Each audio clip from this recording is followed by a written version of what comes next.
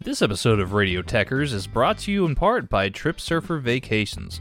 Travel is opening up again, and we know you're ready to go. Trip Surfer Vacations has great all-inclusive packages for your next beach vacation and all the info you need to know about your next trip. So whether you're headed to Cancun, Cozumel, Cabo, or the Caribbean, Trip Surfer Vacations has you guys covered. We even have partnerships for European adventures as well. So we know you're ready to go. Visit TripSurferVacations.com and let them know that Radio Techers sent you. Y'all have fun out there.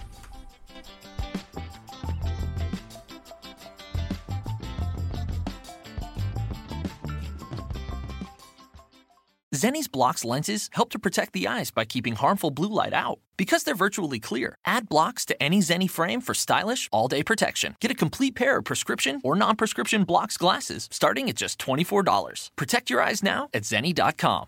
This episode of Headlock Talk is brought to you by Austin-based company Naturally Hemp's and their new line of CBD gummies. These gummies are made with 100% baked-in, pharmaceutical-grade, non-isolate-based CBD. What we're talking about here is the entourage effect. The entourage effect refers to the stronger effect you get when combining multiple cannabinoids together as opposed to just CBD. Full spectrum CBD or CBD distillate tends to be more potent and lasts longer, which is what we're talking about here. Unlike some other brands that use a spray-on CBD, Naturally Hemp CBD distillate is baked in, so you know you're getting the full dose with each gummy. I personally use them for all kinds of things, like sleep aid or muscle pain. And did I mention they taste great? They got 5 flavors, strawberry, green apple, lemon lime, watermelon, and get this, the orange flavor has vitamin C in it. Ooh. So, if this sounds like something you could go for, head over to your nearest Create a Sig vape shop and pick yours up today to see for yourself the difference Naturally Hemp's gummies can make in your life.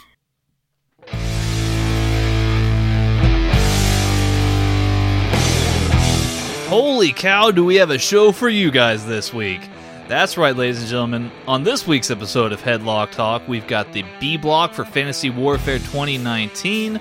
We have a whole bunch of news to cover, and of course, a small little TLC preview. Just a little bit. Just a little bit.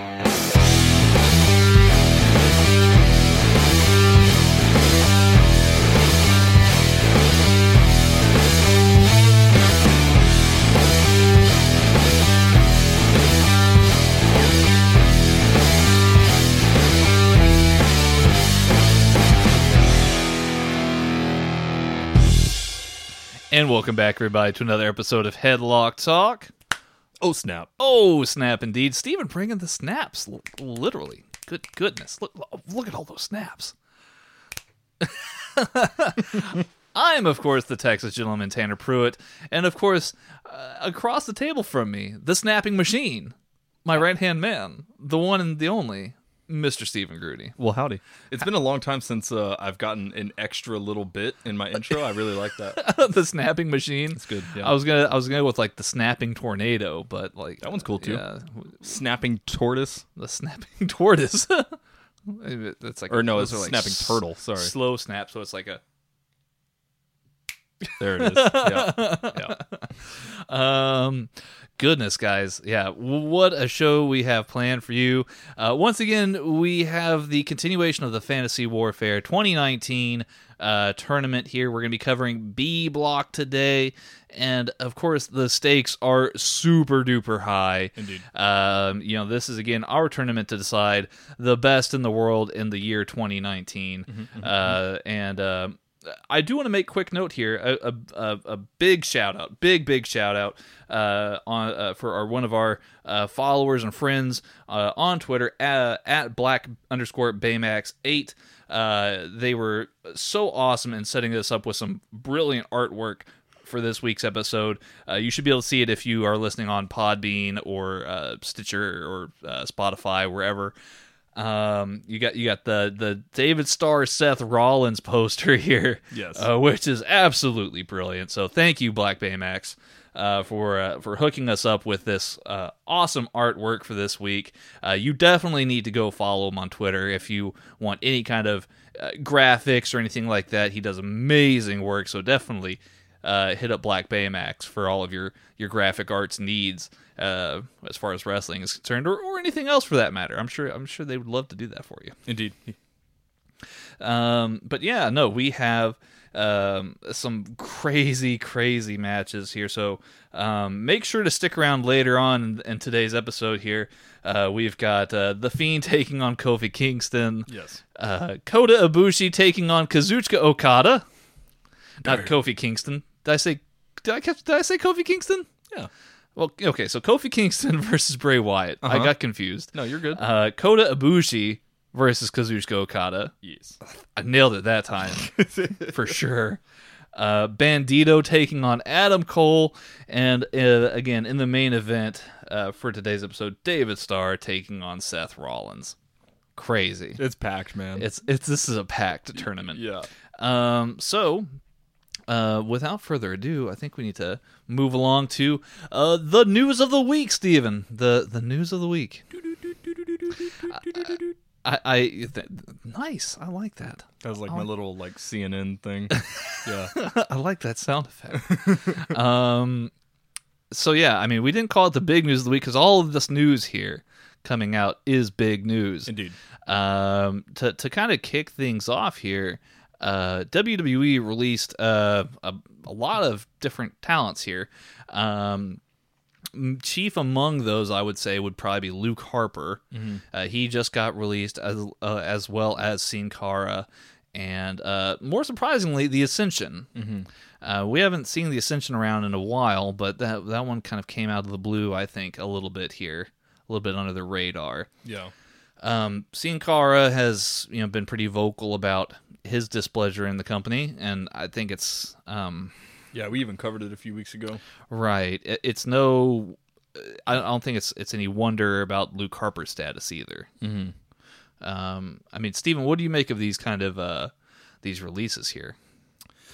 I mean, I don't know. I mean, we've talked before, and I've said before that WWE really needs to keep a hold of their talent right now. Just because, a lot of people are looking to jump ship to maybe go to, New Japan or AEW. I don't know. I mean, Sin Cara and Luke Harper, I mean, and the Ascension for that matter, they really just aren't used too much, and so I can understand why they would want to be released. But I don't know, man. I feel like WWE's kind of dropping the ball on some of these. Like, I know we've talked before about how, like, the roster of WWE backstage is just bloated as hell, and they have crazy amounts of talent and everything like that, which I still agree with. But now they have NXT as propped up as the third brand. If some of these guys are really wanting to leave, obviously props to WWE for letting them. But I do think that WWE would benefit from possibly sitting down with these guys and being like, okay, so you're not happy. What else can we do? Would you like to go to NXT? Something like that. Well, and I think that's something that Oney Lorcan in particular, it was reported by Dave Meltzer at the Wrestling Observer. Oney Lorcan, he's going to be signing a new deal after, I think he just briefly got released, right? Like his contract expired, and now he's back at the table negotiating a new deal. I mean, look, they'll probably throw the book at him. They'll probably give him a lot of money. They'll probably ask him, where he wants to go, where he wants to be. Oney Lorcan is a great guy to have on the NXT side of things, I think, right? Very, very talented. He could be, in contention for the tag team titles with Danny Burch. They could go to NXT UK, compete there. He could be competing for the Cruiserweight title. He could be competing for the North American title. Look, he could probably even go for the NXT title itself. He's a very, very talented guy, and definitely very popular on the internet too. I find his tweets to be funny. So yeah, I mean, lots of interesting things going on in and around the WWE right now. As far as signings goes, John Morrison officially has re-signed with WWE. So his is an interesting one, because I'm not really quite sure where they'll put him. Right. I think a lot of people think about NXT when they think John Morrison, but I really don't know how or where he fits into NXT. I think he'd probably be a better fit on SmackDown, personally. I think they need him more. What do you think, Steven? I mean, yeah, with how WWE's been booking a lot of these guys, I mean, a lot of their, I don't know, you don't want to necessarily just typecast a wrestler into a position or into a storyline that they're not, that didn't come about organically, you know. So I'm really not sure where they would put him, just because a lot of the kind of typecast spots that he would be put in is kind of full right now, and there's a lot of things going on in WWE. And so obviously John Morrison, he's a big name, everyone's been waiting for this, but like you said, where does he go? Where does he fit in? Where would it make sense to have him? You know, because he's gonna have to be somewhere. He can't just be a backstage talent that comes out and saves someone from being beat up. You know, like, he's got to be a big guy, or at least, you know, in the big picture. But where is that? Well, and he's somebody that fans remember, somebody that's got some name weight to him. I would expect for him, with the kind of deal that they've arranged here, I would expect for him to have a pretty good position somewhere. And that's kind of why SmackDown comes up here. Is that SmackDown seems like they need a lot more star power as of right now than anything else. And that's weird to say, because, I mean, you've got Roman Reigns, you've got Daniel Bryan, you've got Bray Wyatt, the Fiend. But, I mean, past that, I mean, look, you've got, then you go through, like, the Baron Corbins and the Dolph Zigglers and the, you know, that kind of thing. The Miz. So, I mean, yeah, this is SmackDown's in a very interesting spot. I think that they could use a little bit extra oomph as far as star power goes. Yeah, I mean, I can agree with that. I think that'd probably be the best spot for him, at least for now. And then maybe with the superstar shakeup or something, really get him solidified in a spot that he can be in for a while. More potential news here. Bandito's contract is soon coming to an end with Ring of Honor. Yes. Now, Bandito, who we'll see later on in the episode here, taking on Adam Cole in Fantasy Warfare 2019. Bandito, he's got some dates coming up for CMLL in Mexico, so that's pretty cool. I would say. His is an interesting case, though. I don't see Ring of Honor being the answer. He only signed a deal for I think it was maybe a year, maybe 2 years when he first signed up with Ring of Honor. I think it was a year. A year. That sounds about right. But yeah, I mean, that was the right amount of time, considering, you know, AEW and WWE having this war, you know, the Wednesday Night War. I mean, Steven, does one of these destinations jump right out to you here? Like where does Bandito go, man? I mean, let's not discount New Japan either. New Japan would be an interesting spot too. Yeah, no, I mean, I was even going to say, for me, with Bandito and the style of wrestling that he has, I think either New Japan or AEW would definitely be the way to go. I'm really not sure. I mean, Bandito's one of those talents where he can, you know, he has obviously that high-flying lucha style to him, but he also has a lot of the big, like, power moves and things like that, and the strong style type stuff, which would fit very, very well in New Japan. So, I mean, it's one of those two, I think, is going to be the best spot for him. Right now, I would love to see him in AEW, but that's just an AEW superfan in me, wanting them to have all the great wrestlers. But I just want them all. They're just like a toy box full of great wrestlers. Yeah, exactly. But I mean, I don't want to see him in WWE because they're not going to use him. That's just, I mean, they. Aww. I mean, WWE likes to typecast. I mean, you're not wrong. Yeah, WWE likes to typecast, and they just released Sin Cara. Yeah. So why would they get Bandito? I mean, that's just my thinking on it. But I mean, if he's in AEW, that'd be fantastic. If he's in New Japan, that'd be fantastic. Both of those promotions are getting crazy amounts of exposure right now, and with Bandito being a really big rising star, one of those two places would be the best place for him. So I'm not sure. Either one of those I'd be cool with, and either one of those I think is where he should go.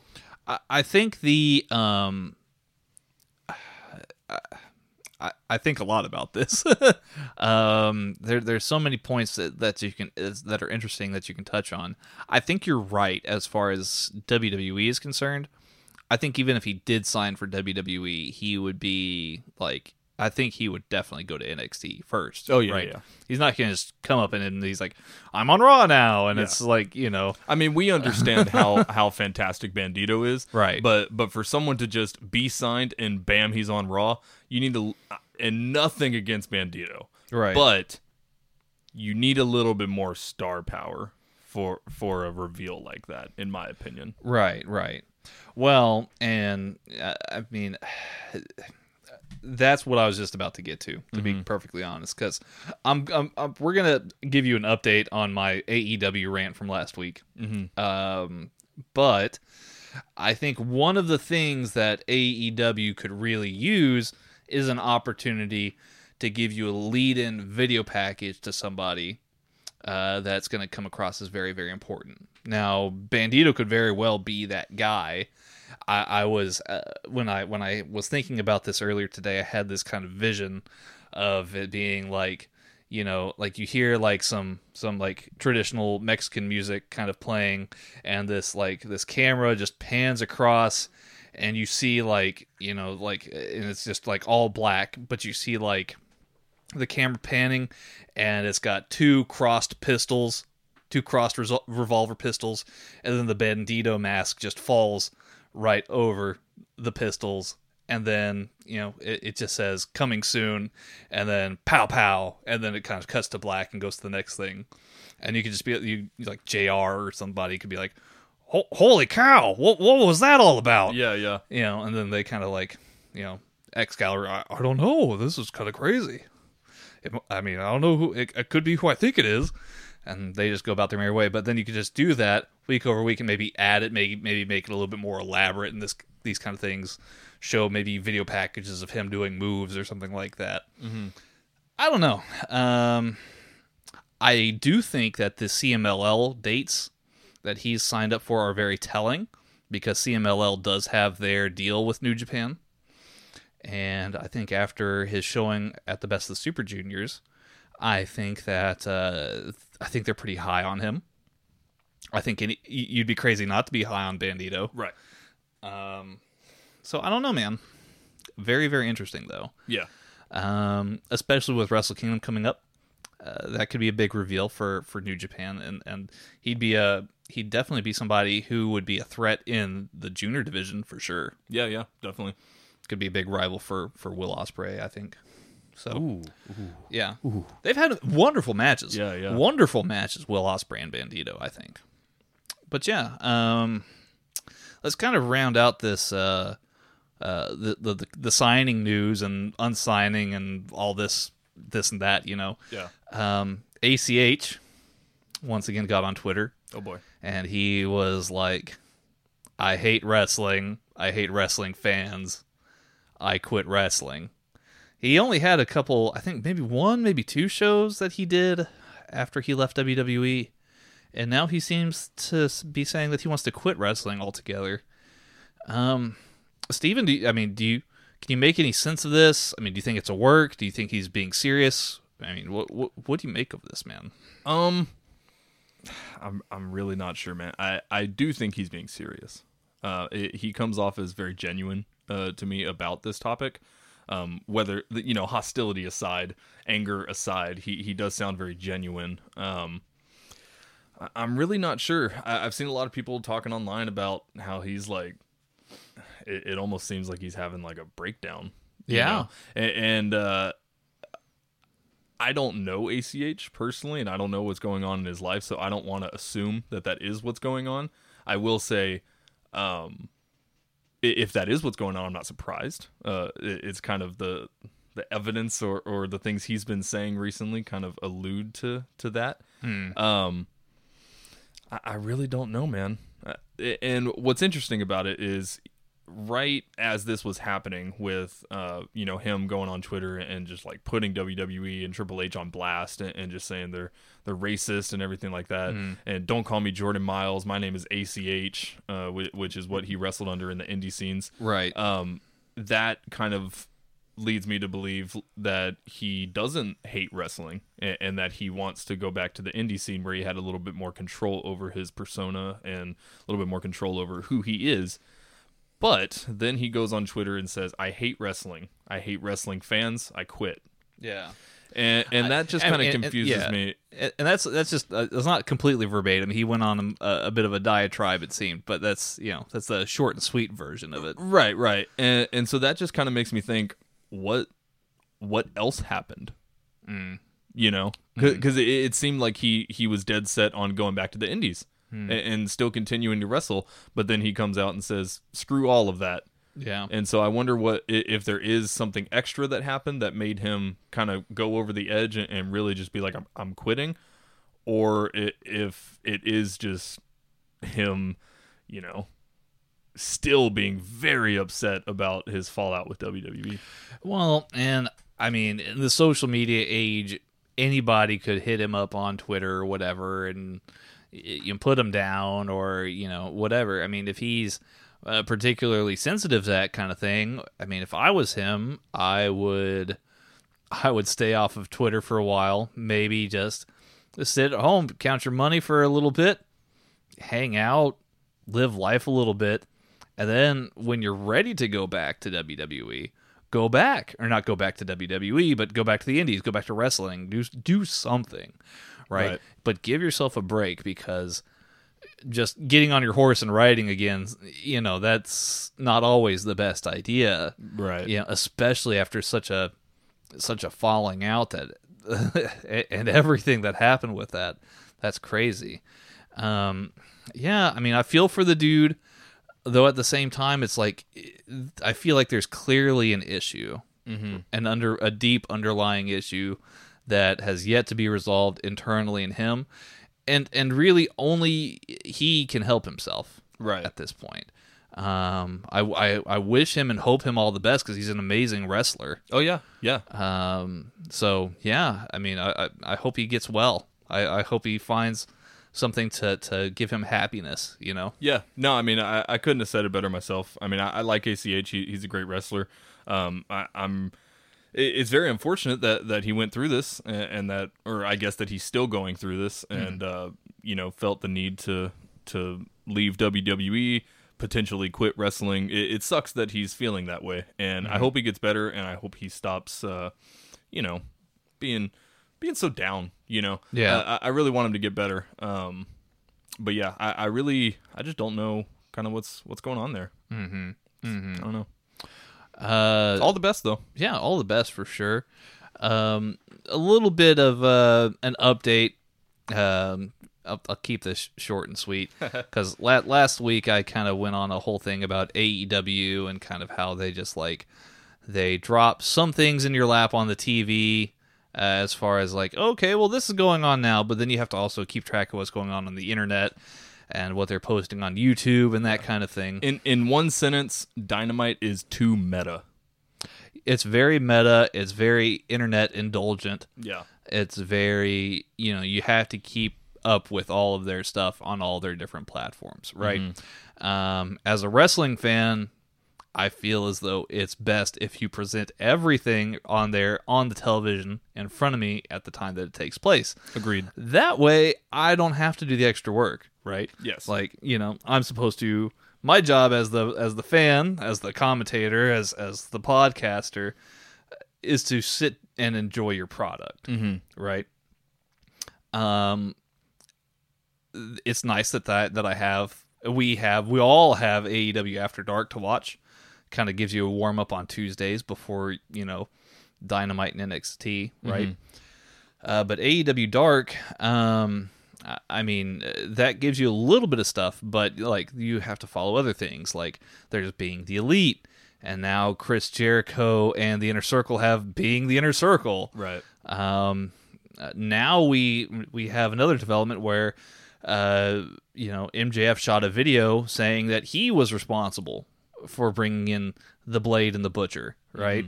He's hired these mercenaries to take out Cody. So I mean, yeah, it is very meta, as you put it. I would like to see some better growth, I guess, on that part. I still like watching AEW. Don't get me wrong. Oh yeah, of course. But with that said, that's just my 2 cents here. I mean, that's the development of where this Blade and Butcher thing is going. We'll be seeing them feud with Cody for a little bit. I guess they're giving Cody a lot of blockades between him and MJF. Right. Trying to build that story so they can get a big payoff. There is still a lot of time probably between now and their next show. Mm-hmm. So I can see their point of view there. But yeah, just giving you guys my piece of the deal here. I don't know. Yeah, no, I mean, I completely agree for sure. Like you said, our jobs as podcasters is to consume the product and talk about it. And so that's what we're doing here. Just kind of calling out things that, can be better or things that we're not particularly fond of. Or praise things that deserve praise. Yeah, I mean, of course. I mean, yeah, it's we're not here to be always critical. Yeah, no, of course. But that being said, obviously we're both very big AEW fans, but I think it's only fair that we do call out what we don't like. And that is one thing that I do not like, is that, I see it from both sides. I just subscribe to one side, but basically they're giving you more. And that's cool.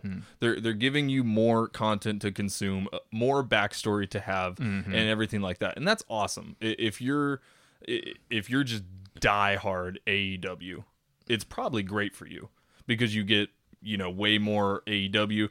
But that's not all I watch. I watch everything. Right. And so I only have so much time in the day.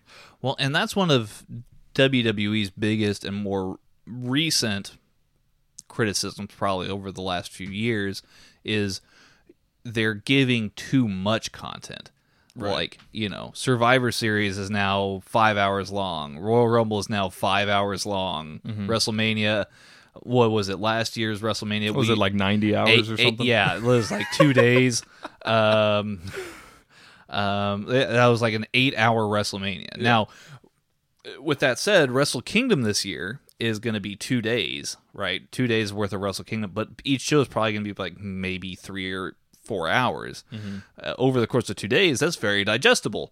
Whereas WrestleMania, I mean, look, you gave me 8 straight hours of WrestleMania. Yeah. And like, yeah. Well, then another problem with that too is that of those 8 hours, one of the matches was Seth Rollins versus Brock Lesnar, which that match was garbage. So it's just like, and that was the opener. Yeah. Like, obviously an 8-hour show all straight is a little too much, right? But if you filled it with just insane matches, I would be a little bit more inclined to watch the whole thing and not complain about how long it is. But when you put matches like that as part of the opener for this 8-hour long epic, it's just ugh. Well, and that's why I'm really excited. I'm really excited myself, but I'm really excited for you because when we sit down and we watch these Wrestle Kingdom shows this just in a couple weeks, it's going to be awesome. I think that everybody out there who's not a New Japan fan or who hasn't seen any New Japan, I definitely recommend it to you. New Japan World, sign up. It's only $9 a month. Yeah. It's well worth your money for sure. Speaking of New Japan, we've got some breaking news here, Steven. Breaking news.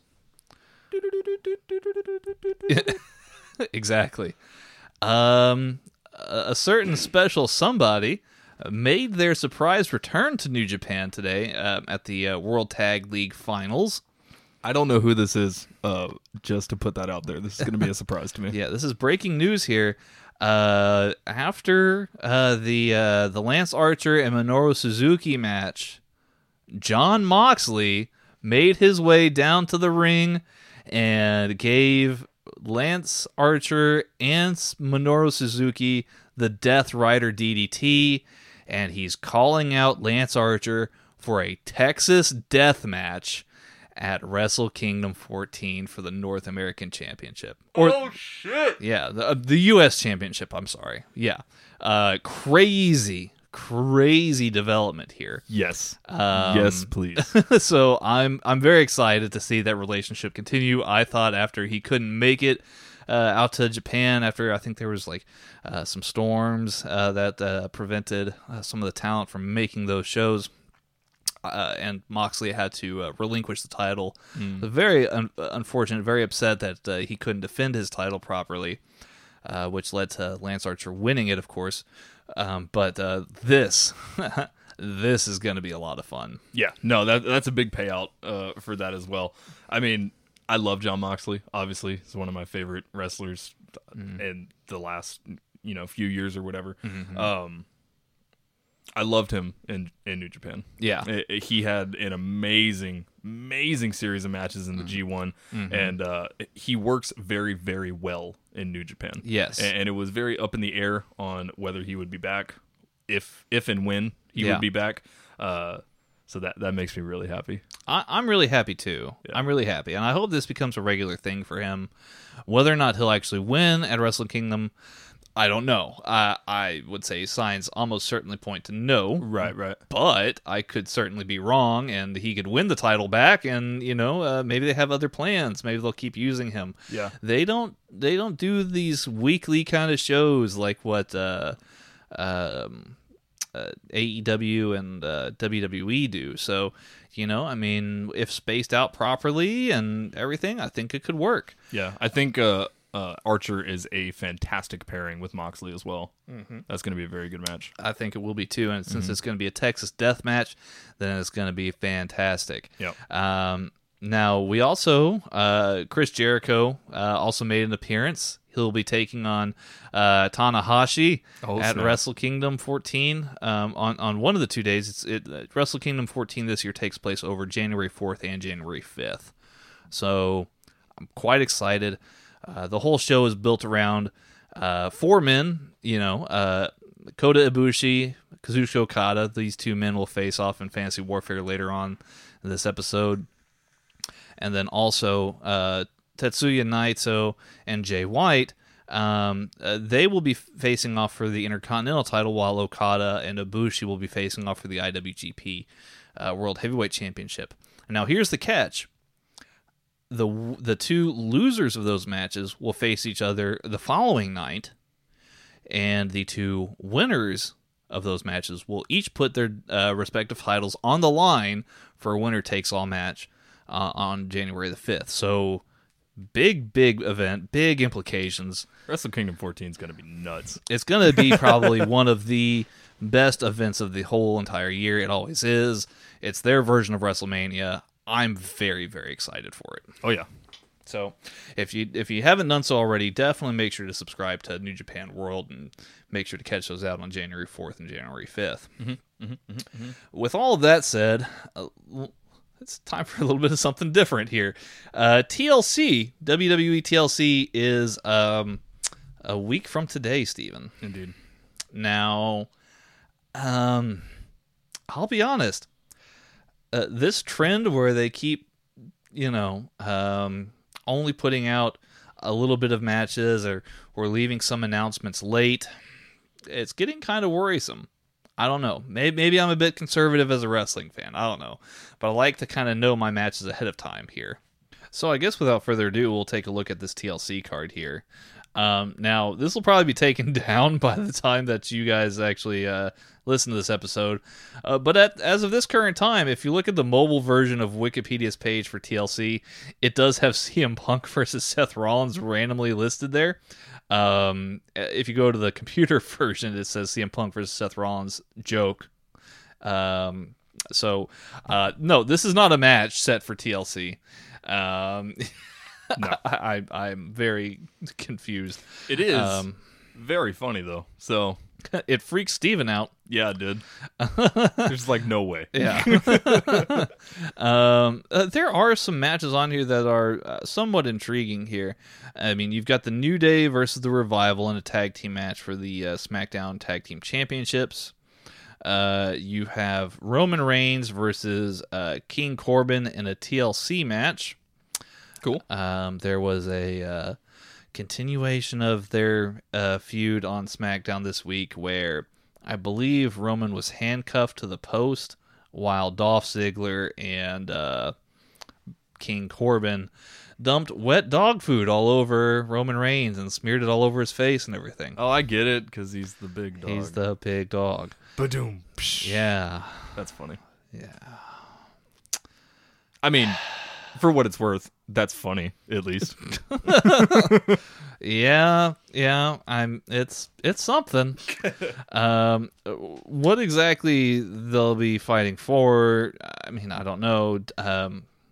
Again, maybe I'm a bit conservative as a wrestling fan compared to some others, but last I checked, typically in a TLC match, they have something that is hanging above the ring.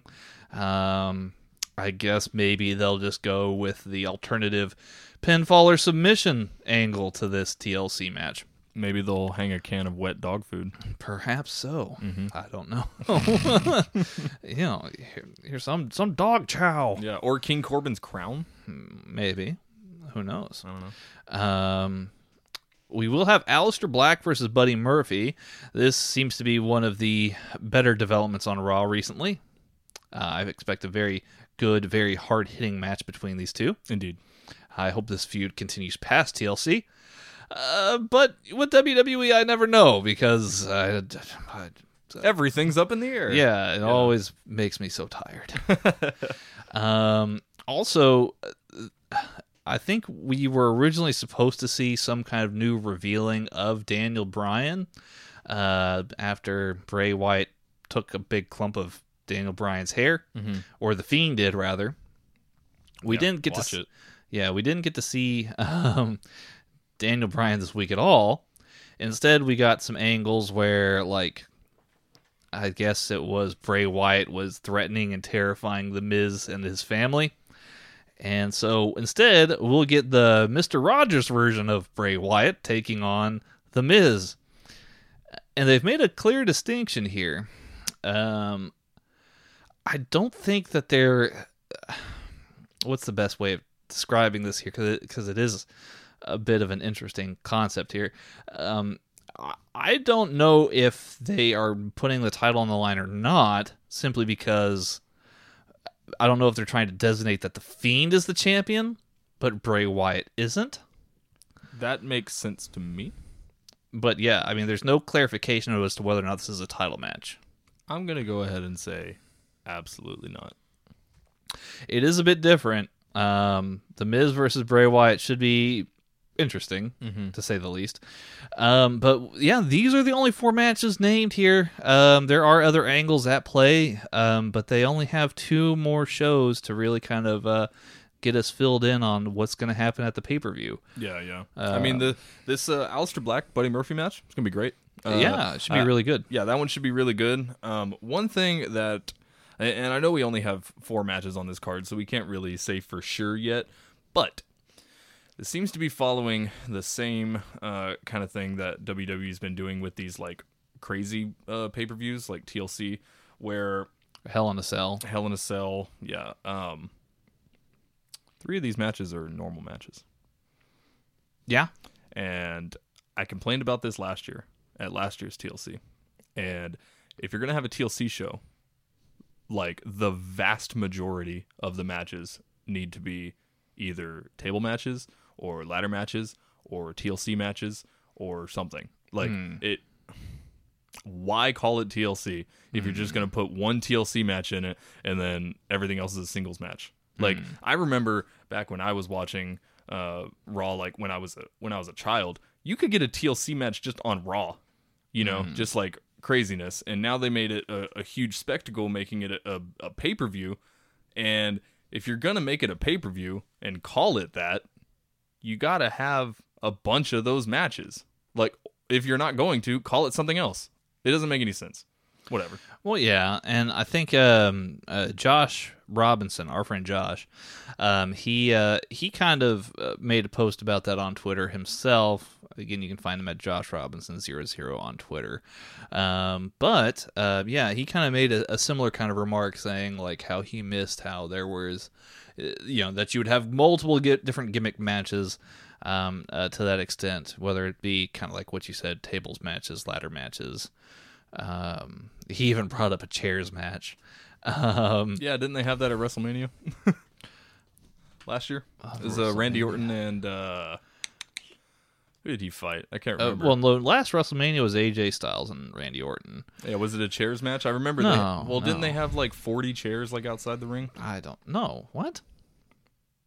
I don't remember. I'm like 95% sure here. I don't remember anything like that. All right, keep it going. I'll look it up. I mean, it was an 8-hour-long show, so I don't remember much of that show in general. But with that said, I mean, I don't even really know what a chairs match is, to be honest with you. It's just like a no disqualification match. Like that's what it comes down to. But Josh's overarching point and your overarching point, I think, resonates with a lot of people here. Yes, I mean, this is being advertised as WWE letting things go wild, and it's going to be this and that and the other, and they're playing Christmas jingle music like in the background of the pay-per-view lead up like commercial. Mm-hmm. So it's like, yeah, it's kind of crazy. Oh, the other one was Extreme Rules.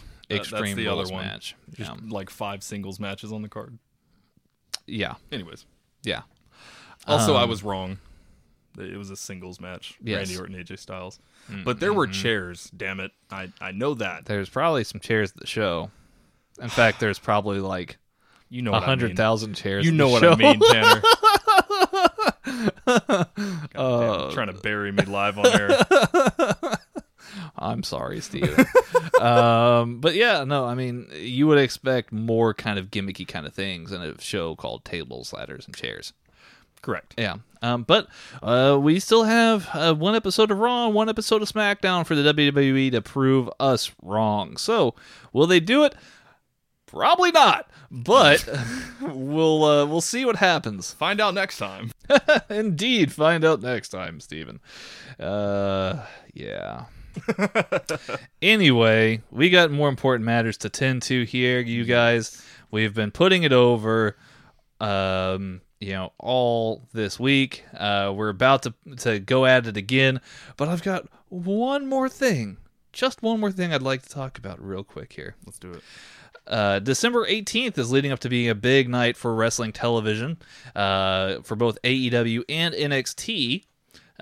So in the spirit of trying to figure out what's going on, we're going to play a little bit of a what are the odds? See, I was waiting for the sound effect this time. It didn't catch me off guard. Big development this week on NXT TV. We had Undisputed Era, Roderick Strong, Adam Cole, and Kyle O'Reilly taking on Keith Lee, Tommaso Ciampa, and Dominik Dijakovic. Now, over the course of the match, Finn Balor interferes, and Keith Lee unleashes his monstrous self on both Finn Balor and Adam Cole, and pins Adam Cole. Crazy stuff. That's big, yeah. After the match, William Regal announced number one contenders match for next week. The winner will take on Adam Cole at the December 18th edition of NXT. It will be Tommaso Ciampa versus Keith Lee versus Finn Balor. So, Steven, what are the odds here for each of these three men for winning this match? What are the odds? Yeah, I mean, all three of these guys deserve it, for sure. All three of these guys could definitely, honestly, could go over here and have a fantastic match with Adam Cole. If I did have to pick one, though, I'm going to give it to Keith Lee, honestly. How big are those odds, Steven? Keith Lee, I'm going to go maybe... probably like 60%. Wow. Okay. Yeah, I'm going to go 60% Keith Lee, which leaves 20% Balor, 20% Ciampa. I would love to see Ciampa win, just because I'm a huge, huge Ciampa fan. But Keith Lee has had a rocket strapped to his back ever since Survivor Series. And I really just don't see that slowing down anytime soon. Now, whether that means Keith Lee wins the title or not, that's kind of up in the air. I definitely think he could. For sure. He has a clean pin on Adam Cole, man. Just saying. Yes. But I'm gonna have to give 60% Keith Lee. Yeah. Yeah, I'm going to go actually about 80% Keith Lee. Damn. I'm going to give 80% Keith Lee, 15% Finn Balor, and I would say 5% Ciampa. Damn. And only 5% on Ciampa because I think they're saving that. Yeah. I think that I see quite clearly Keith Lee getting the pin over Finn Balor to kind of go into this next iteration of things, right? But yeah, I mean, you could put the title on Keith Lee even for a short period of time, and then Adam Cole beat him again to take the title back. That'd be kind of hot potatoing the belt a little bit.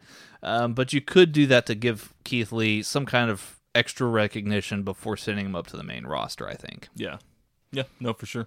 I don't know.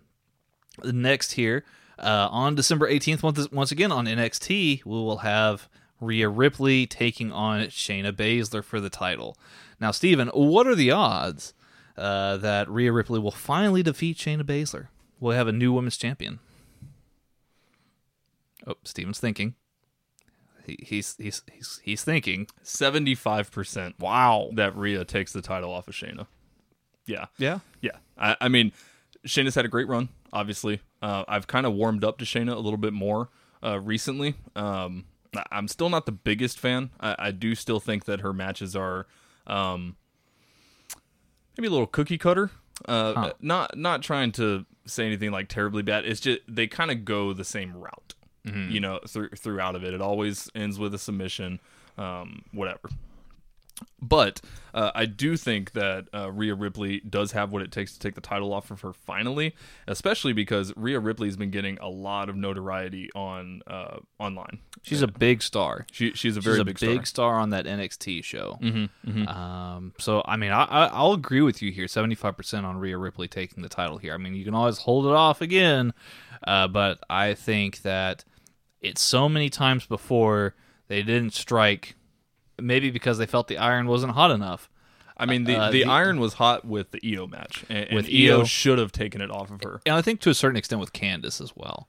For sure. Yeah. But I think that this is far more hot than either of those occasions, and I think Rhea right now is the best person to do it. Absolutely. Yeah, I mean, capitalize on this crazy amount of star power that Rhea's been exuding recently, and put that title on her. Absolutely.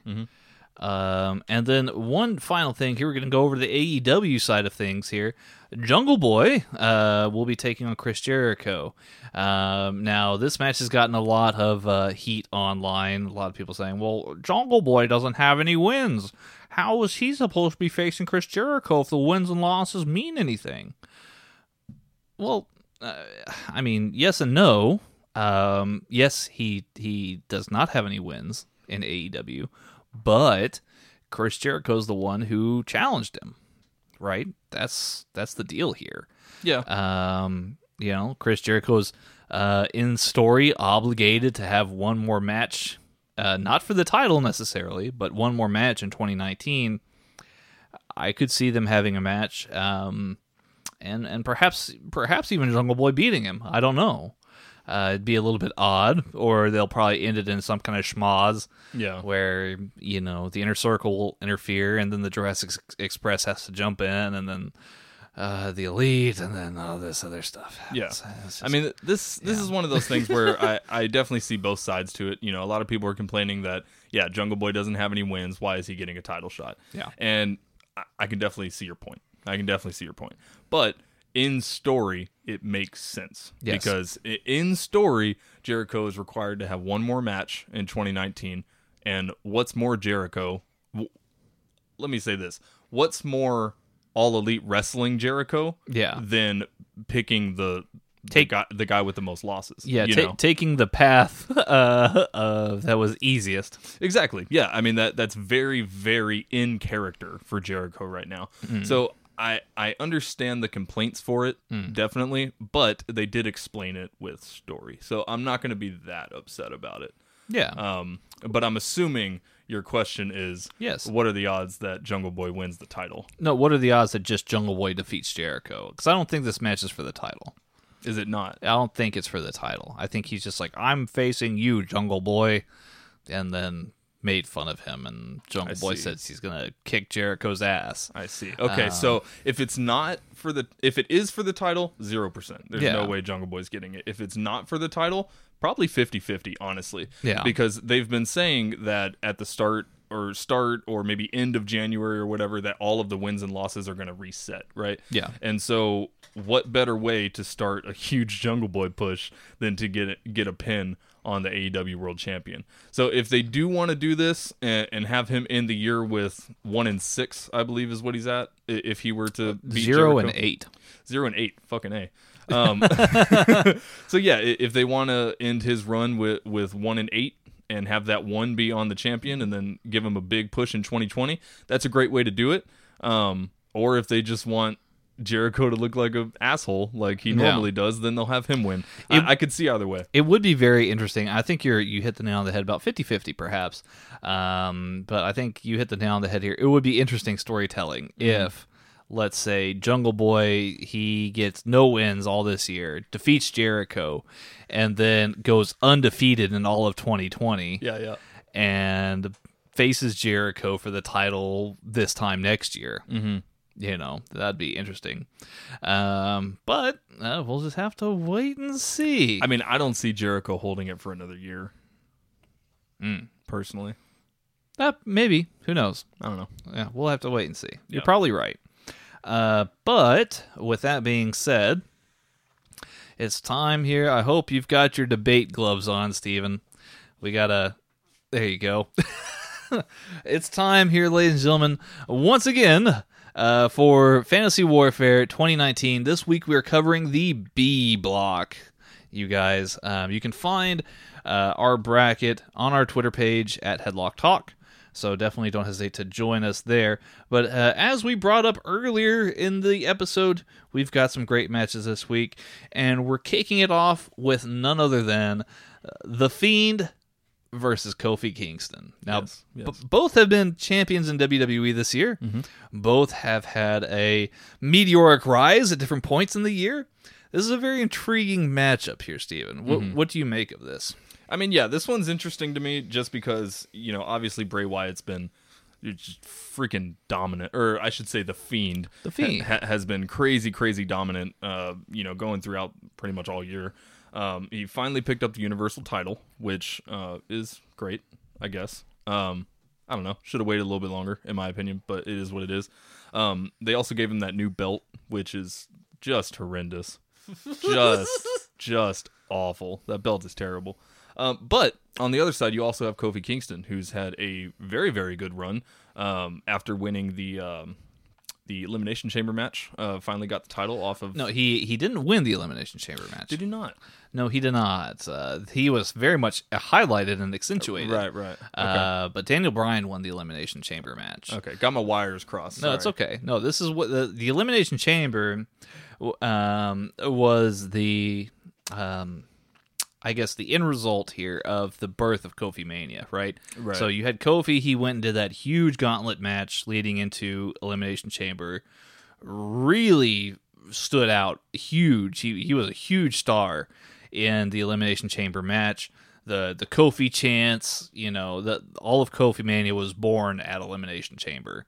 And I think that's might be why where you've got your wires crossed just slightly. Overarching, he won. He won, quote unquote, won. He won. He won over the fans. He won. He beat Daniel Bryan at WrestleMania, got the title, and he's current tag team champion with Big E. Mm-hmm. So I mean, look, he's had a great year. Yeah. I think the one thing, and this really can't go against Kofi himself, but the one thing that fans will always kind of look back on this year is how disappointing the ending of his reign was with the 7-second loss to Brock Lesnar. Yeah, that was rough.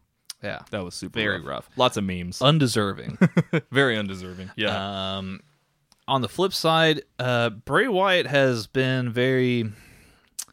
I'm trying to find the right word, but he's been bigger and more influential this year than at any other point in his career, which says a lot because he's done a lot in his career. But he made a brand new character that's really kind of changed WWE perceptions.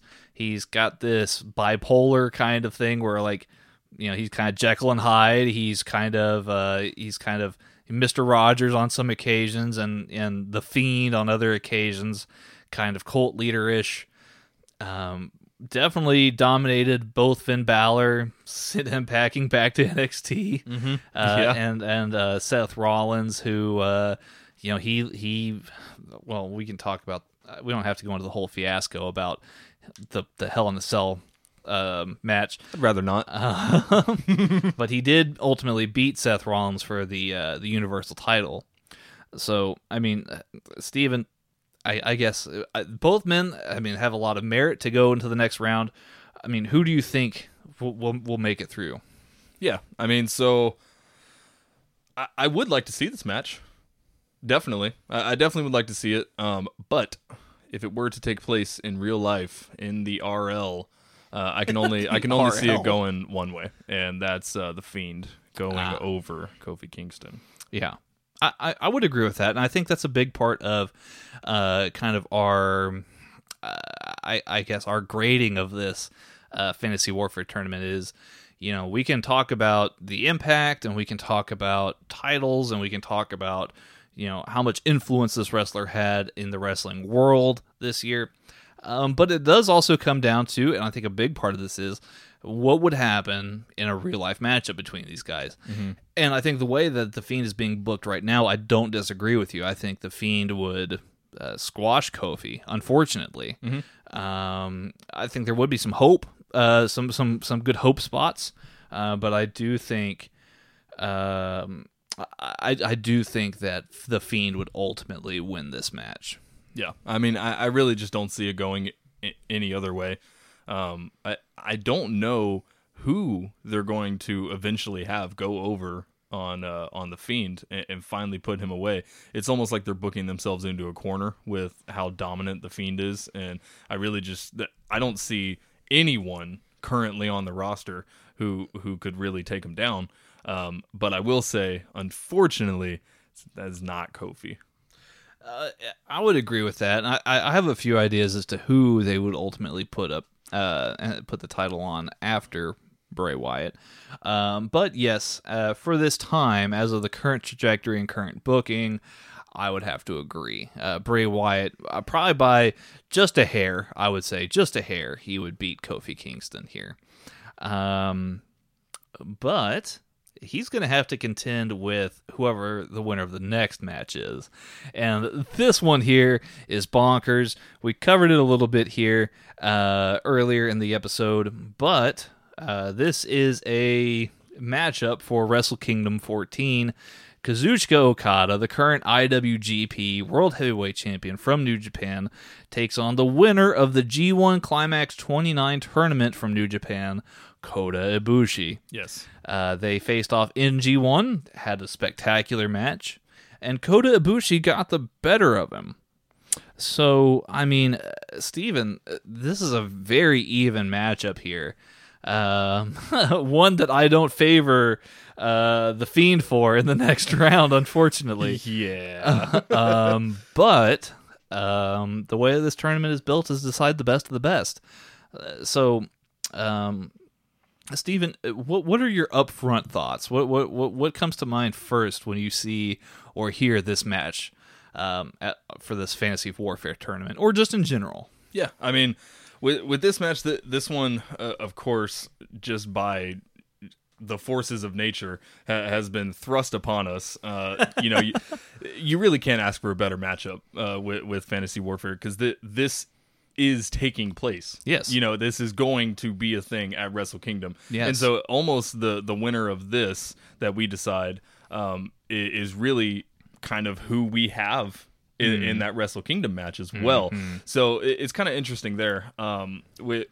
With me being the kind of wrestling fan that I am, 2019 was that was the first year that I really saw a lot of New Japan and kept up with them, learned a lot of new wrestlers, saw a lot of the old favorites that I had seen at the end of 2018.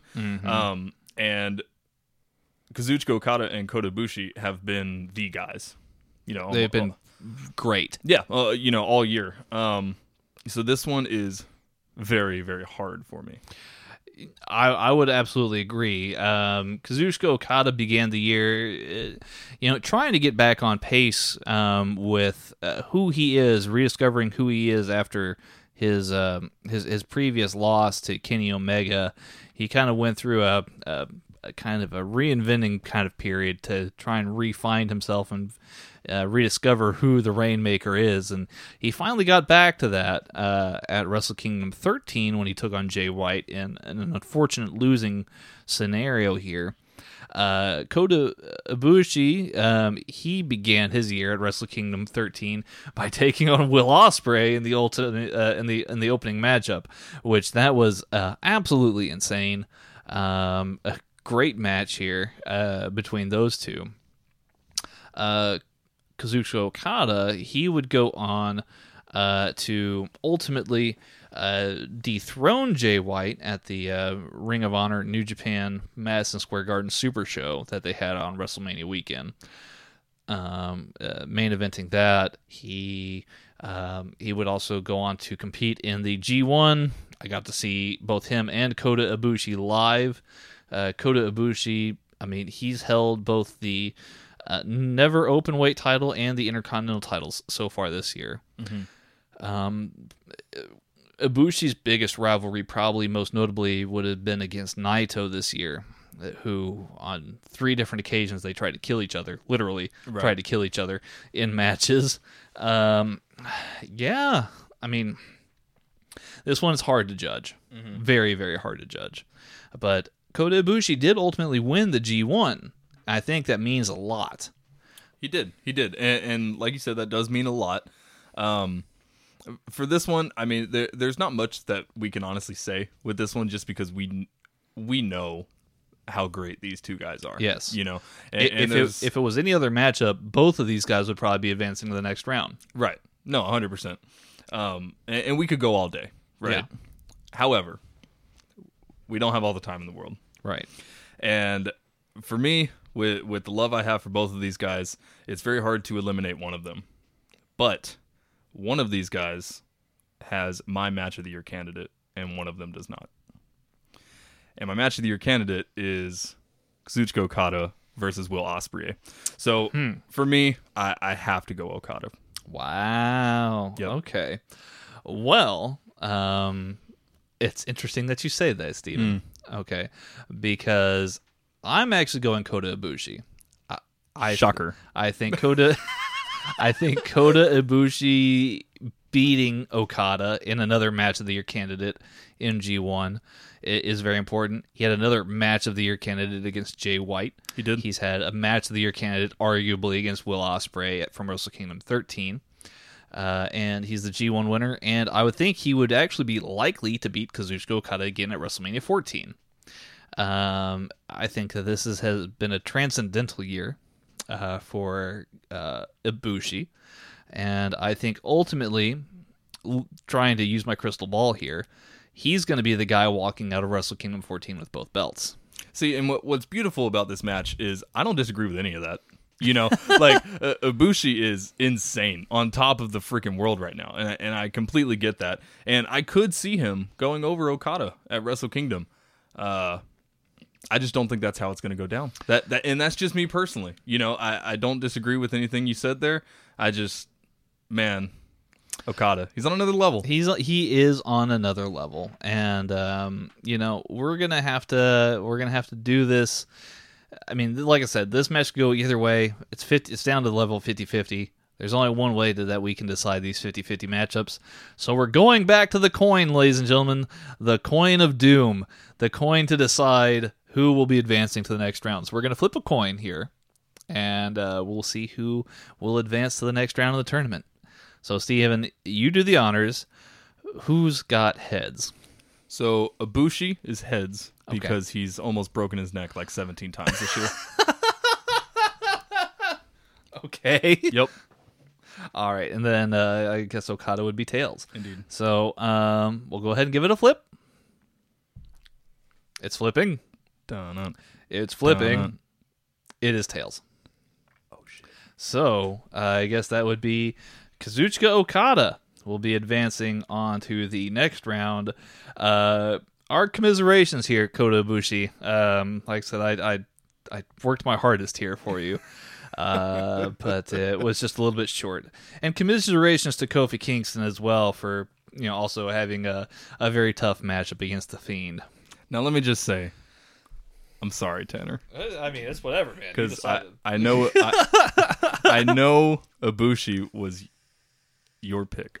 Yeah, he was my pick to go all the way to the finals. I know, Yeah, and I'm sorry. yeah. No, I mean, when we looked at this tournament here, I mean, breaking the fourth wall, Steve and I are obviously going to sit around and talk about it and be like, well, what if this happened? Well, what if this happened? But what if that happens?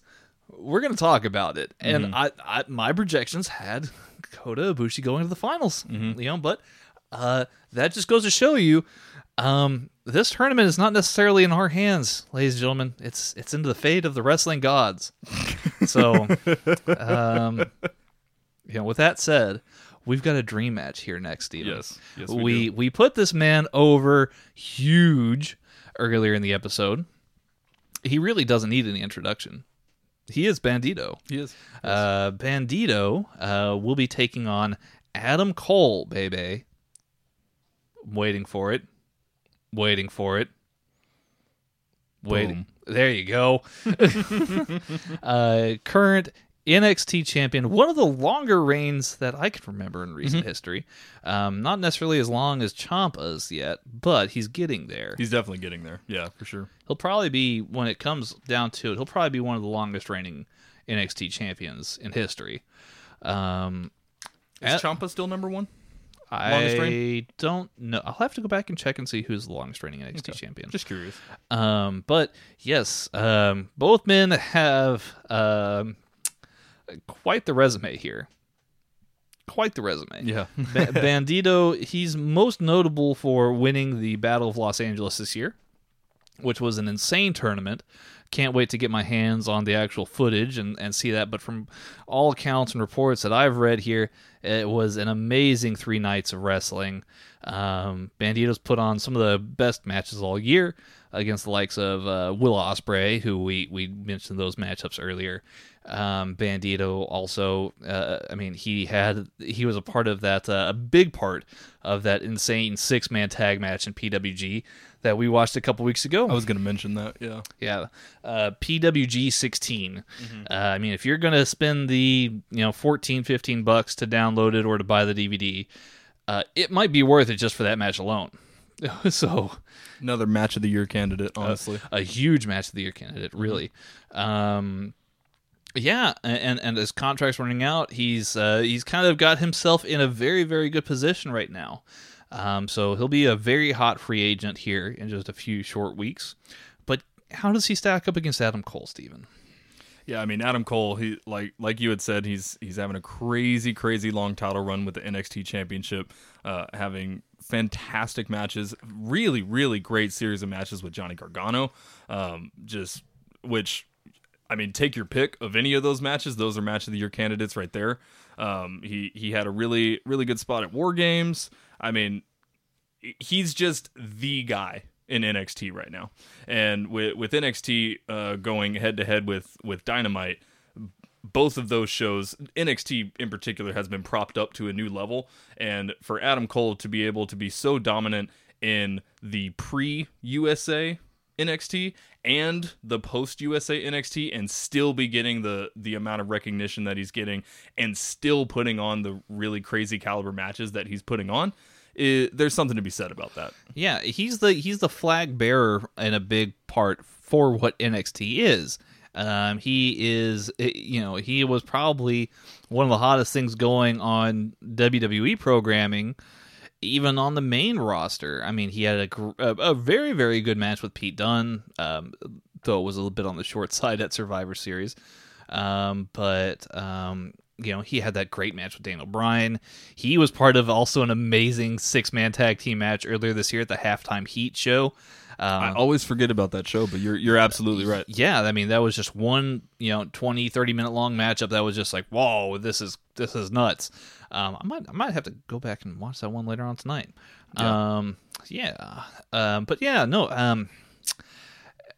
As great as Bandito is, he's going to have to overcome all of the notoriety and determination of Adam Cole. So if this match took place in real life, Steven, what do you see happening here, man? Because, I mean, I've got a lot of different ways that this can go. Yeah. I mean, for me, there's only one way this can go. Bandito, he's had a fantastic year. He's an insanely talented wrestler, and definitely a very rising star, right? Adam Cole, however, is a freaking star. Yeah. And his accomplishments, I mean, we could be here all day. Yeah. So for me, it's got to be Adam Cole going forward, honestly. And I'm sorry, Bandito. You're one of my favorites, and definitely one of my if I want to keep categorizing here, definitely one of my new favorites. That I've grown accustomed to over the course of this year. So obviously Bandito, fantastic, but I gotta go Adam Cole. I would agree with that. I think if this match played out in real life, I think that Bandito would have a huge hot start.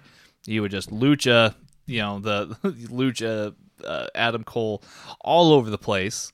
He would surprise Cole with his speed, and then he would start surprising him with his strength. But one of Adam Cole's advantages here is that he does have the Undisputed Era. And I don't think that there's any doubt that in any of these matches that we see here, that Adam Cole would use the Undisputed Era to his advantage. But even then, even if he didn't have to use the Undisputed Era, I think that Adam Cole is smart enough. I think that's his biggest weapon, is that he's very, very smart.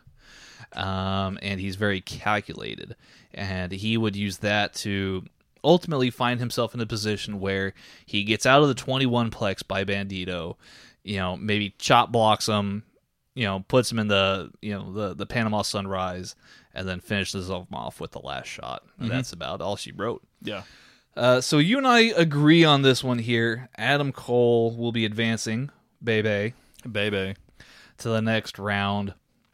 Which only leaves one more match. Yes, and this one's a big one. This one is a giant matchup. Yeah, brings us to our main event of the evening. Yes, absolutely.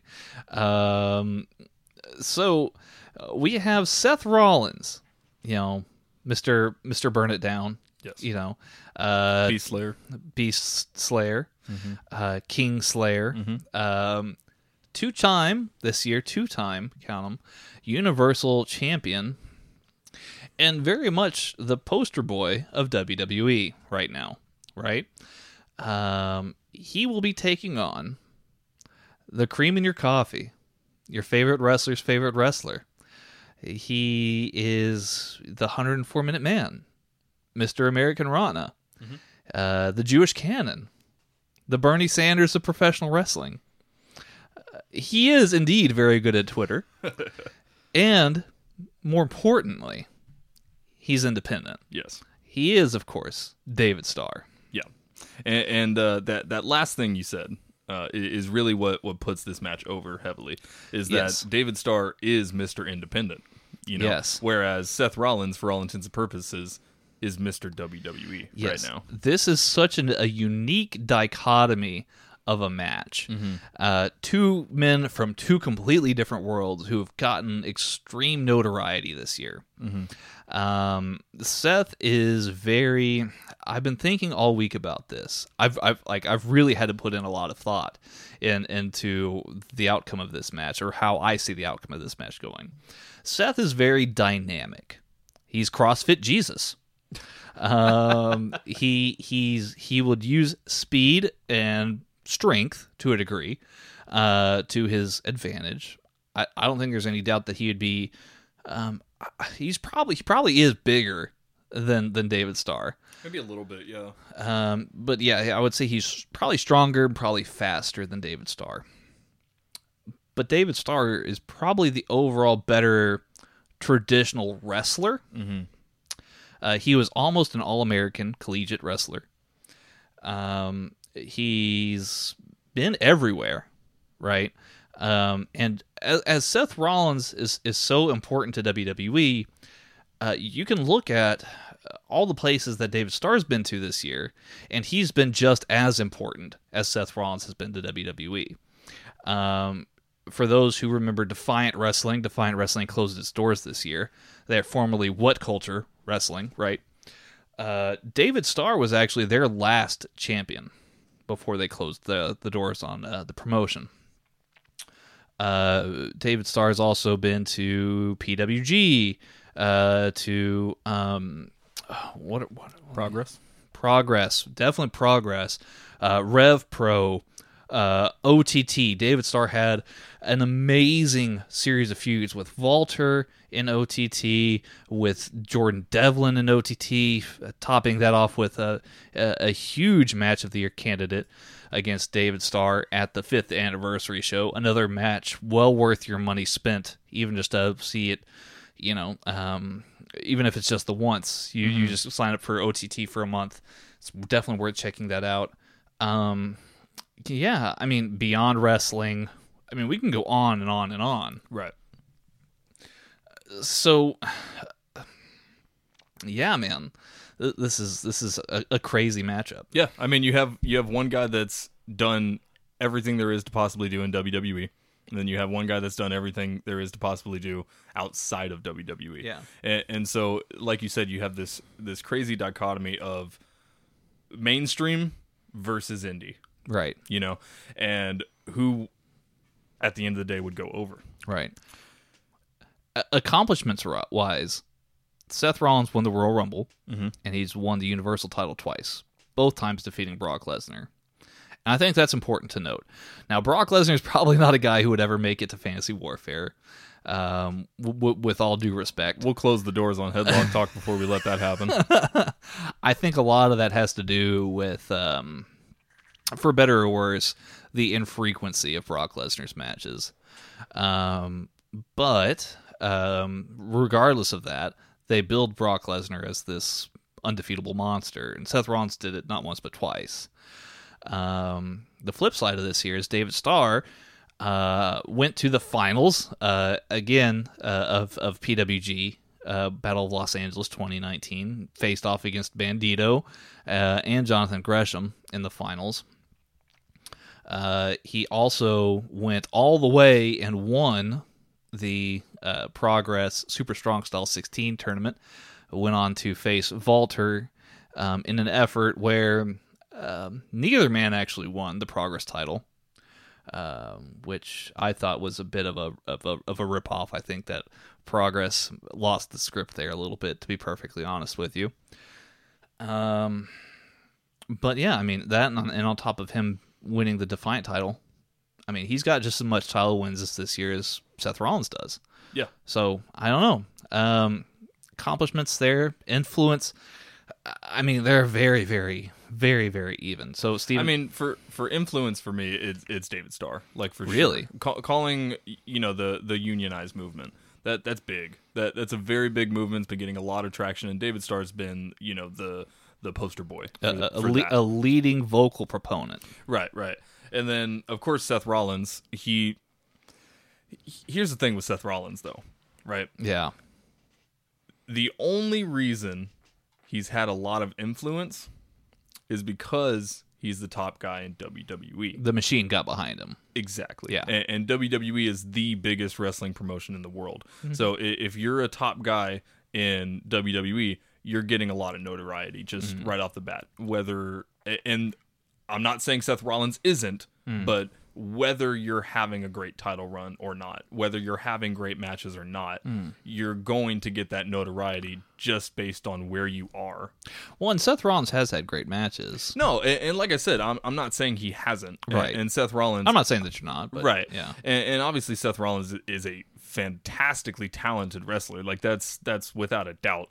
It's just, I don't think he's had nearly as big of an impact in the company itself, or in the wrestling world itself. Yeah.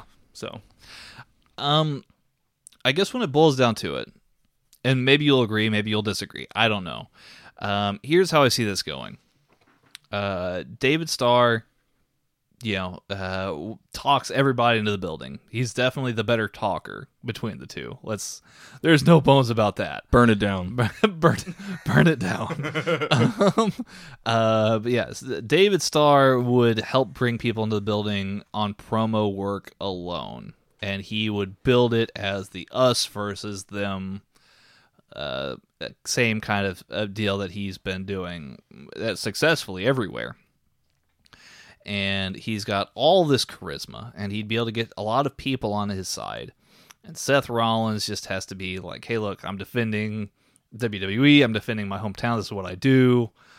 Burn it down. Yeah. The match itself would be very, very interesting. Because, like I said, Seth Rollins has speed and strength, and I think he would use that dynamic, very straightforward kind of approach to kind of go around David Starr. Whereas I think Starr would be good to try and either submit him or use holds to wrestle Seth. Slow the match down a little bit. Slow it down. Mm-hmm. I think that there's, bar none, David Starr is the better wrestler here in this matchup. This would be actually a great matchup because these guys are so different, and their styles would complement each other very, very well.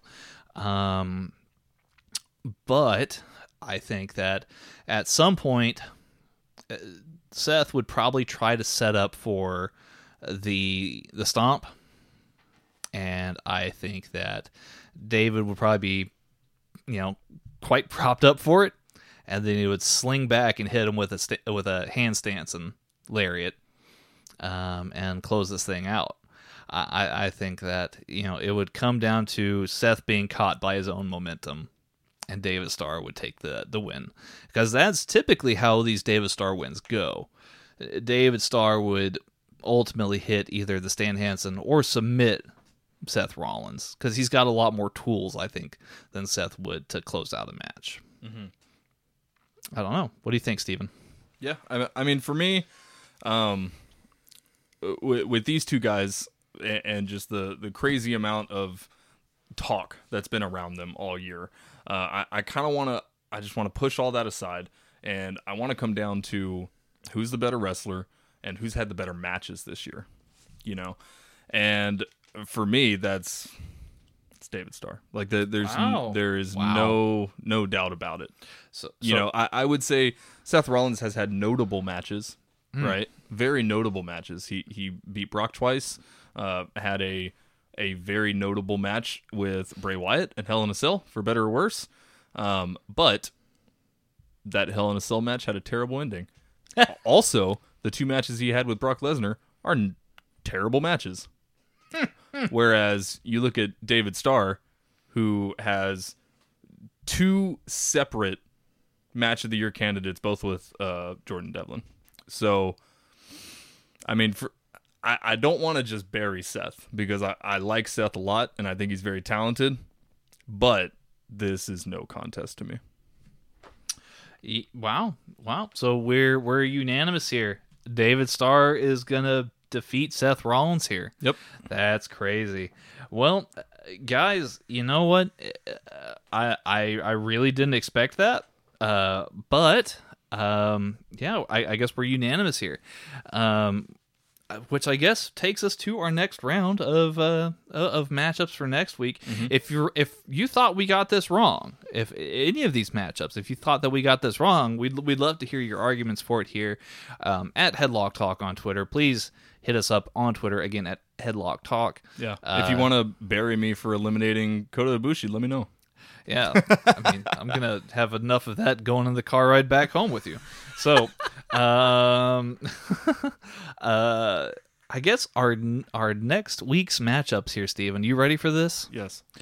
Next week we have Jon Moxley versus AJ Styles. Oh snap! Yeah, big match there. I'm excited for this one. Yeah. Kenny Omega versus Will Ospreay. Oh. Ouch. The Fiend versus Kazuchika Okada. And finally, David Starr versus Adam Cole. Oh, that'd be a killer match. That would be a killer match. So I'm excited. You're excited, Steven, which means there's one thing left to do. We got to put on my flippy floppies and my snorkel, and we got to take a deep dive down in to If Wishes Were Fishes.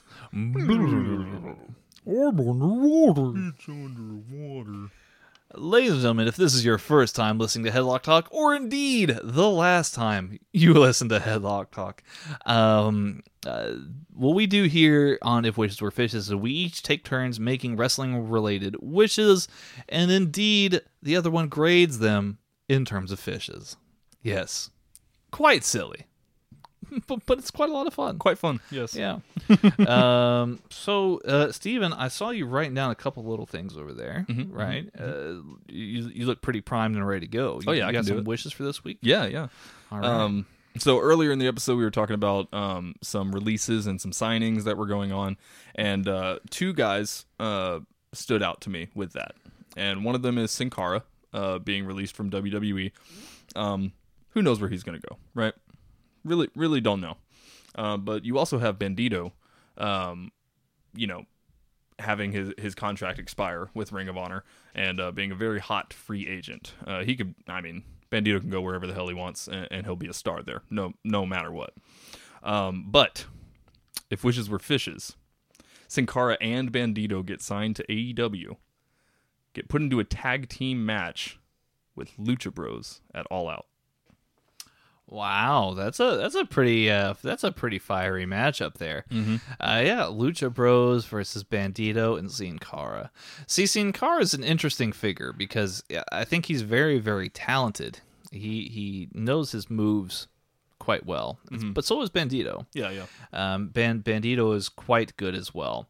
Bandito's goals here, I think, are American wise, I think it points a lot to PWG, right? But as we've seen with Jeff Cobb, you can kind of go wherever he wants, and is really, really good at what he at wrestling his style with just about anybody. Yeah. Plus, you throw in the Lucha Bros there, that would be a very, very, very good match. I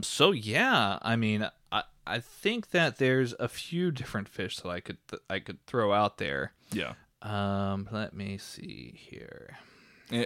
Just real quick, one of the things that I think is cool about this, if it were to happen, is AEW would have a lucha, like so heavily lucha style match that we like, akin to what we saw at the PWG 16 show with the 6-man tag of just crazy lucha moves all over the place, right?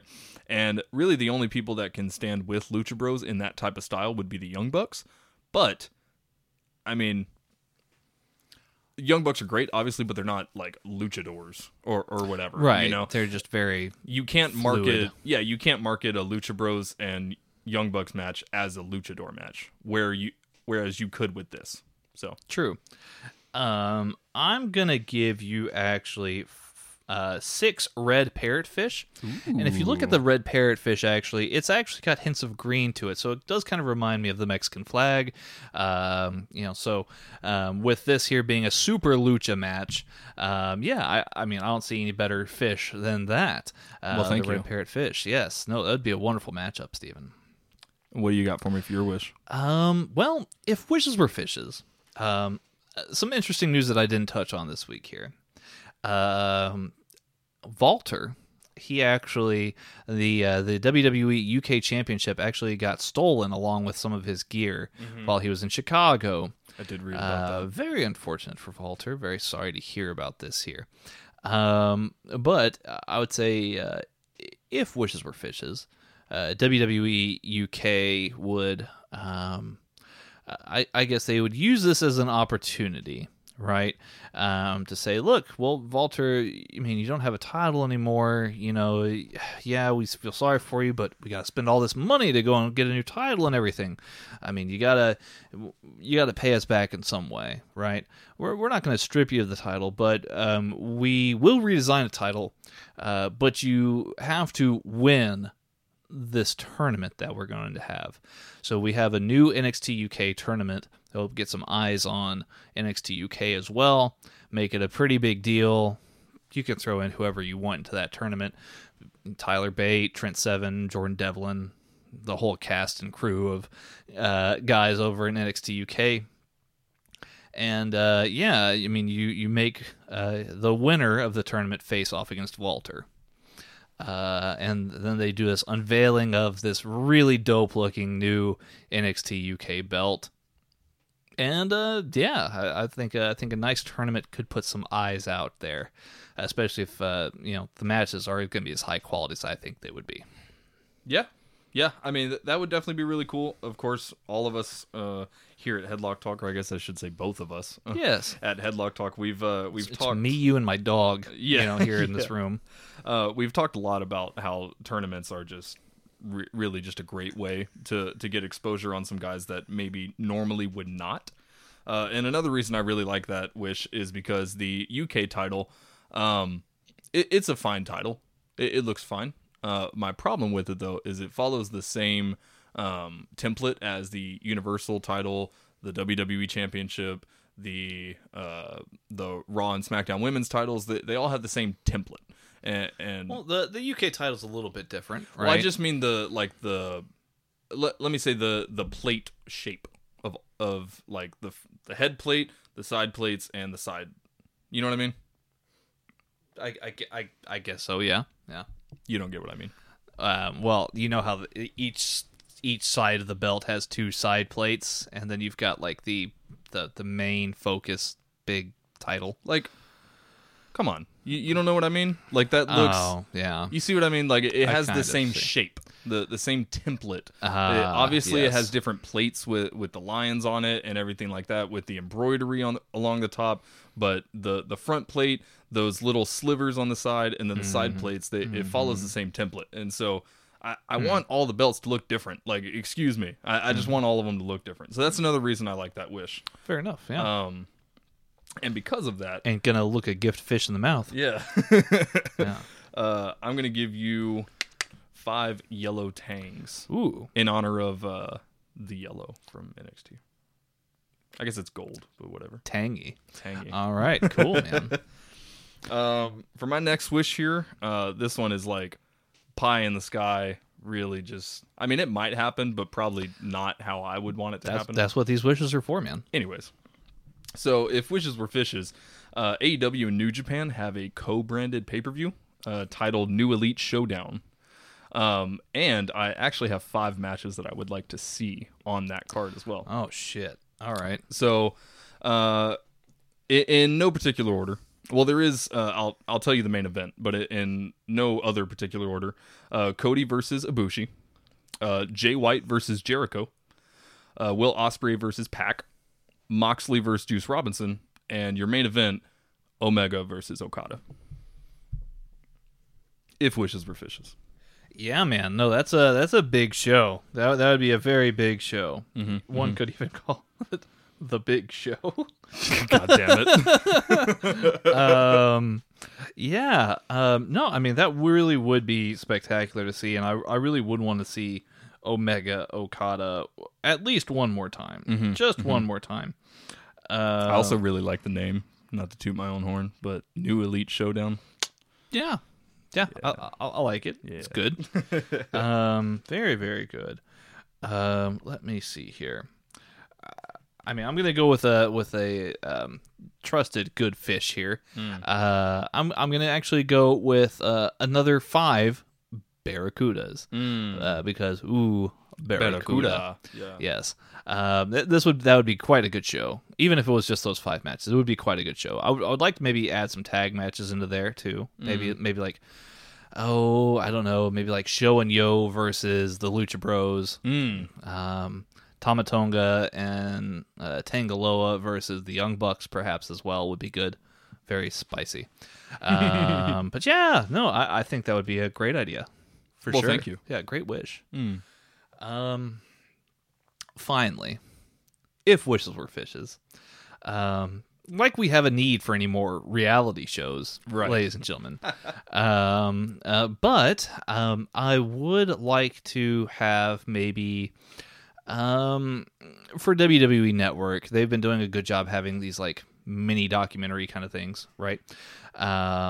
Which I think is cool. But I would like for maybe when WWE's NXT brand goes on the road next year, I would like there to be maybe a weekly documentary that you could see on WWE Network, where the guys and gals of NXT are touring from place to place to place, and you get to kind of see a day in the life of them performing, wrestling, putting up the ring, tearing down the ring, going home, going on the road, visiting with their families.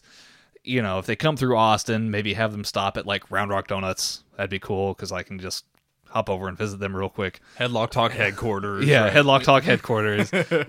Me, you, Ciampa, Gargano, hanging out. Yeah, no big deal. No, yeah, just normal stuff. But yeah, no, I think that would be quite nice. Is to have maybe a day in the life and to kind of get to know some of these people even better. Yeah, I mean, that'd be really cool. At the end of the day, we talk a lot of trash on WWE, right? And everything like that. But at the end of the day, they have one of the highest production values of any company. And the documentary type of stuff that they've been doing is, I mean, bar none, just fantastic work, So I definitely would like to see that. I like all the guys on NXT. And getting to know them outside of their character, I think would be very cool. Yeah. So I'm going to go ahead and give you a Headlock Talk staple here and give you 4 elegant fire gobies. Ah, very nice. Yes, those are a classic Headlock Talk fish. Yes. So thank you very much, Steven. I do appreciate that. Yeah, thank you for the fish you gave me. Yeah, man. And thank you to our listeners for sitting here with us for another long episode of Headlock Talk. We promise we're going to get back to our shorter formats here. It's just that with fantasy warfare and everything, it's to be expected. Steve and I have a lot to talk about trying to determine the best wrestler in all of the year. So, stick around for more matchups next week. I promise we'll try and keep it shorter. So we'll review that TLC as well as do those next 4 matches. A big thank you once again to Black_Baymax8 on Twitter. Fantastic work on this week's cover art for this week's episode. So if you need any graphic arts work done, please hit them up on Twitter, so that way he can put something great together for you. Okay, so big shout out there to Black_Baymax8, and thank you once again to all of our fans and supporters for tuning into this episode. If you want to help Headlock Talk in any way, shape, or form, please don't hesitate to hit that subscribe button and leave us a rating and review wherever you listen to podcasts. Also, if you're a listener and you like the sound of Steve and I's sensual voices, indeed, you can always hit us up for business inquiries. Headlocktalk@gmail.com against headlocktalk@gmail.com. I'd love to model some underwear and sleep on a couple of your beds, and not pointing out anybody in particular. Yeah, maybe read one of a book or two for your audio website. I don't know, But yeah, if you like us, hit us up. We'd love to hear from you. Other than that, Steven, can you think of anything else on today's episode? Honestly, man, I think we covered everything in this jam-packed episode. Yes. Mm-hmm. Strawberry jammed in particular. For a nice grape jam. Maybe a grape or a blackberry. Yes, indeed. Yes. Toast. But yeah, thank you guys again for listening as always. We greatly love and appreciate each and every single one of you. Like I said, rate and support Headlock Talk wherever you listen to podcasts. But until then, good night. We love you all and enjoy the rest of your day. Thanks for listening, y'all. Bye-bye. Later.